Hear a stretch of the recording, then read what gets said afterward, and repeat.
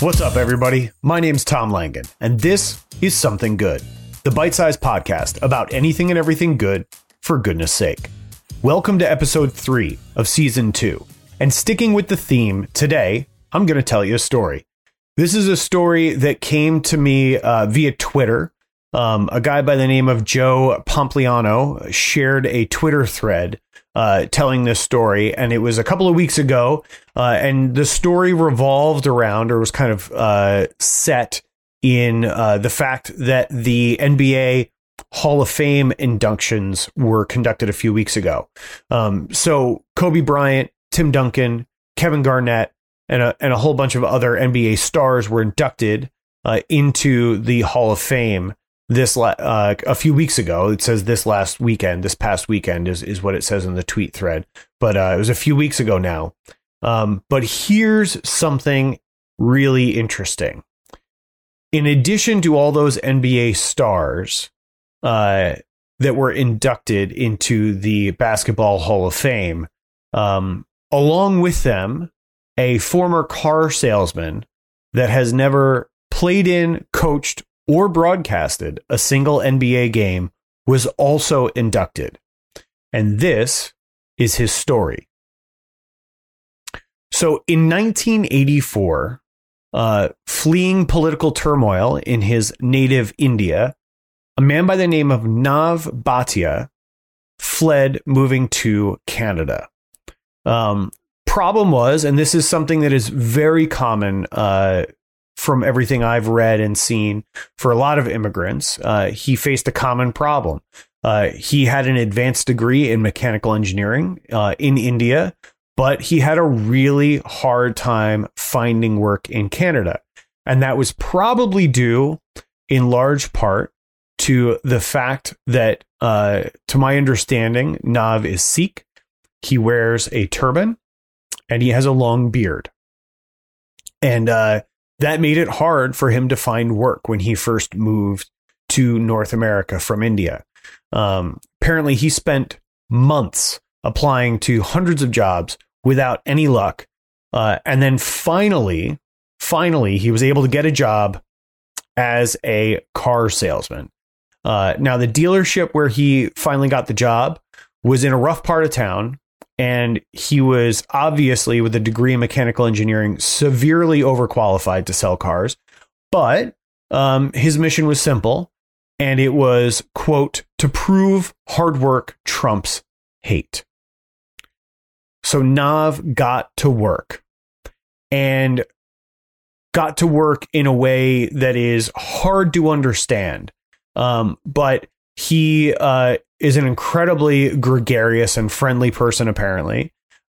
He also put together some catchy radio ads, and he became literally the best car salesman in Canada.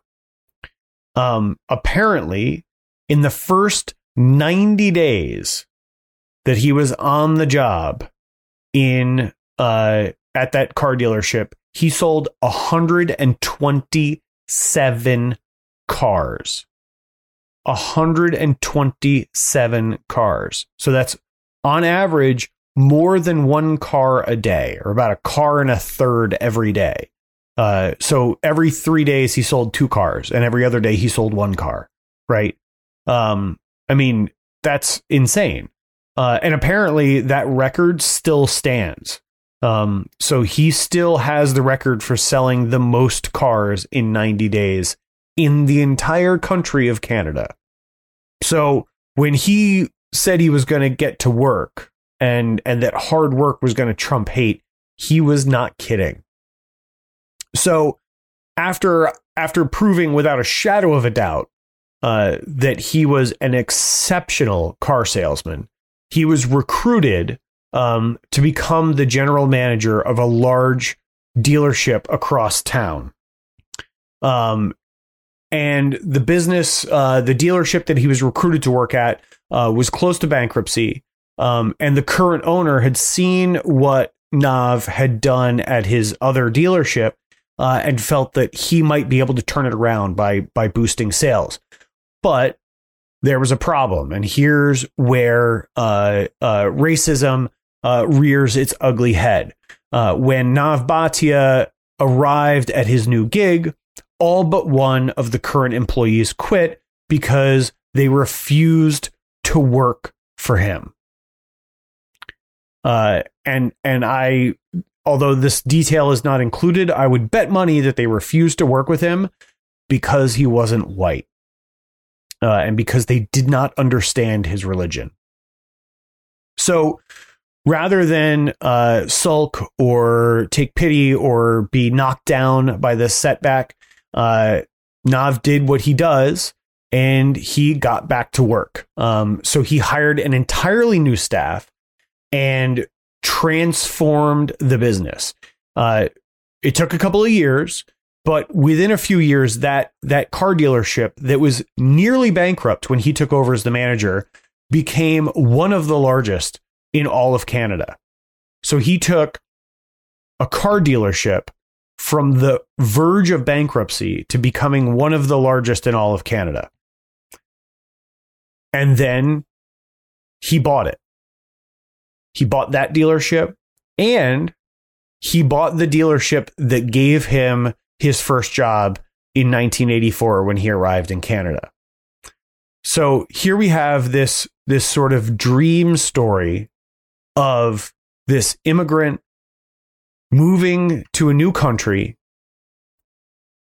getting to work, facing adversity, facing racism, and succeeding despite all of that because of his work ethic and his capability and his tenacity, right? All of those things are good, very obviously. But I'm sure you're asking yourself at some point, or at this point, I'm sure you're asking yourself, what does this have to do with basketball? So here we go, right? So what happened was, after purchasing those two dealerships, Nav Bhatia was a millionaire. And that gave him the ability to pursue his other passion, which was basketball. And that's where the Toronto Raptors come in. So when the Raptors were named an NBA franchise in 1995, Nav Bhatia purchased season tickets. The Raptors started out as many new teams do in any sport, as many new franchises do. Started out as a terrible team, but he didn't care, and he showed up to every game, and he was the loudest guy in the arena, cheering from start to finish. A couple of years down the line, in 1998, the general manager of the Raptors, Isaiah Thomas, took notice of Bhatia. The loudest fan who was there for every game, and he called Bhatia out to center court, and he gave him a jersey with the number 1 on it and the title Superfan on the back, in recognition of the unwavering support that Nav had given to this team. So 25 years later, since the Raptors became a team, became a franchise, an NBA franchise, they have had 13 losing seasons. They have had multiple blizzards and even blackouts during games, or that have postponed games or interrupted games. But Nav Bhatia has not missed a single home game in over 25 years. He is dedicated. He never leaves early, and he's still the loudest guy in the arena, even though he is now 69 years old.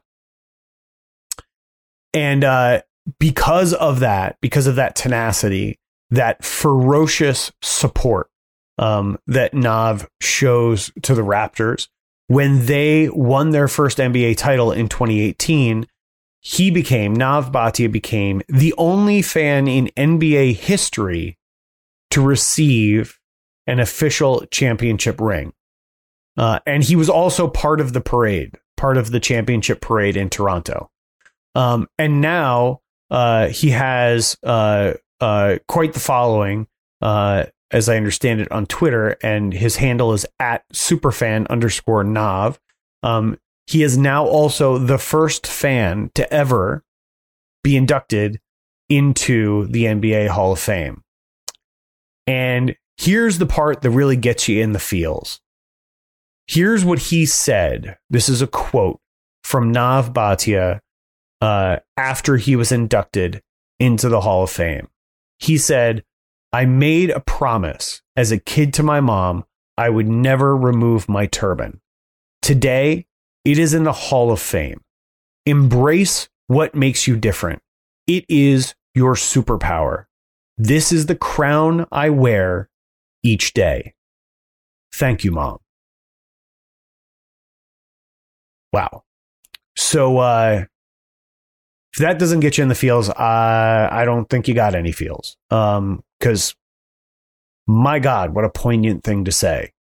And now, as if all of that wasn't inspirational enough, this man who came to Canada, faced adversity, could not secure a job, finally got a job as a car salesman, and built himself an empire out of nothing, now spends about $300,000 a year to send kids to Raptors game. And he intentionally sends kids from different backgrounds, black, white, brown, rich, poor, Christian, Muslim, etc., sends them to the games and sits them next to each other. And his whole purpose behind doing that is to bring communities closer together, to bridge divides. And man, I read that story. I read that Twitter thread. And again, I'll put a link to Joe Pompliano's Twitter profile in the show notes of this episode. But I read that, and it embodies to me the kinds of stories that I want to tell on this podcast, and the kinds of stories that I think are worth highlighting, are worth sharing, are worth bringing to a broader audience and bringing to people's attention, because it is good. There are so many good things out of that story, but the one that I take out of it is, the two things that I take out of it, I should say, are the power of perseverance, right? That tenacity that Nav Bhatia showed, despite the fact that he was knocked down multiple times trying to gain a foothold in Canada, in a new country. He stuck to his guns. He was tenacious. He was persistent, and he persevered. So that really stuck out to me. And then the idea that he does good, right? That he is so widely regarded as a good person, held in such high regard by so many people, is because just speaks to his character. And the fact that you can succeed by doing good, and that when you do succeed, it is incumbent upon you to do more good, that we should all do the most good we can as often as we can. And I think that's really what I take out of this story, that we should all do the most good we can as often as we can. But yeah, just an incredible story. And yeah, at the end of the day, I'll leave you with this. I want all of you listening to embrace what makes you different, and remember that it is your superpower. Thanks so much for listening today. I really appreciate it. If you have any thoughts or questions or stories that you'd like to share on the podcast, You can always reach out to us on social media at somegoodpod, all one word, at somegoodpod. That's all I have for today. Thanks again, and I'll talk to you soon. Bye-bye.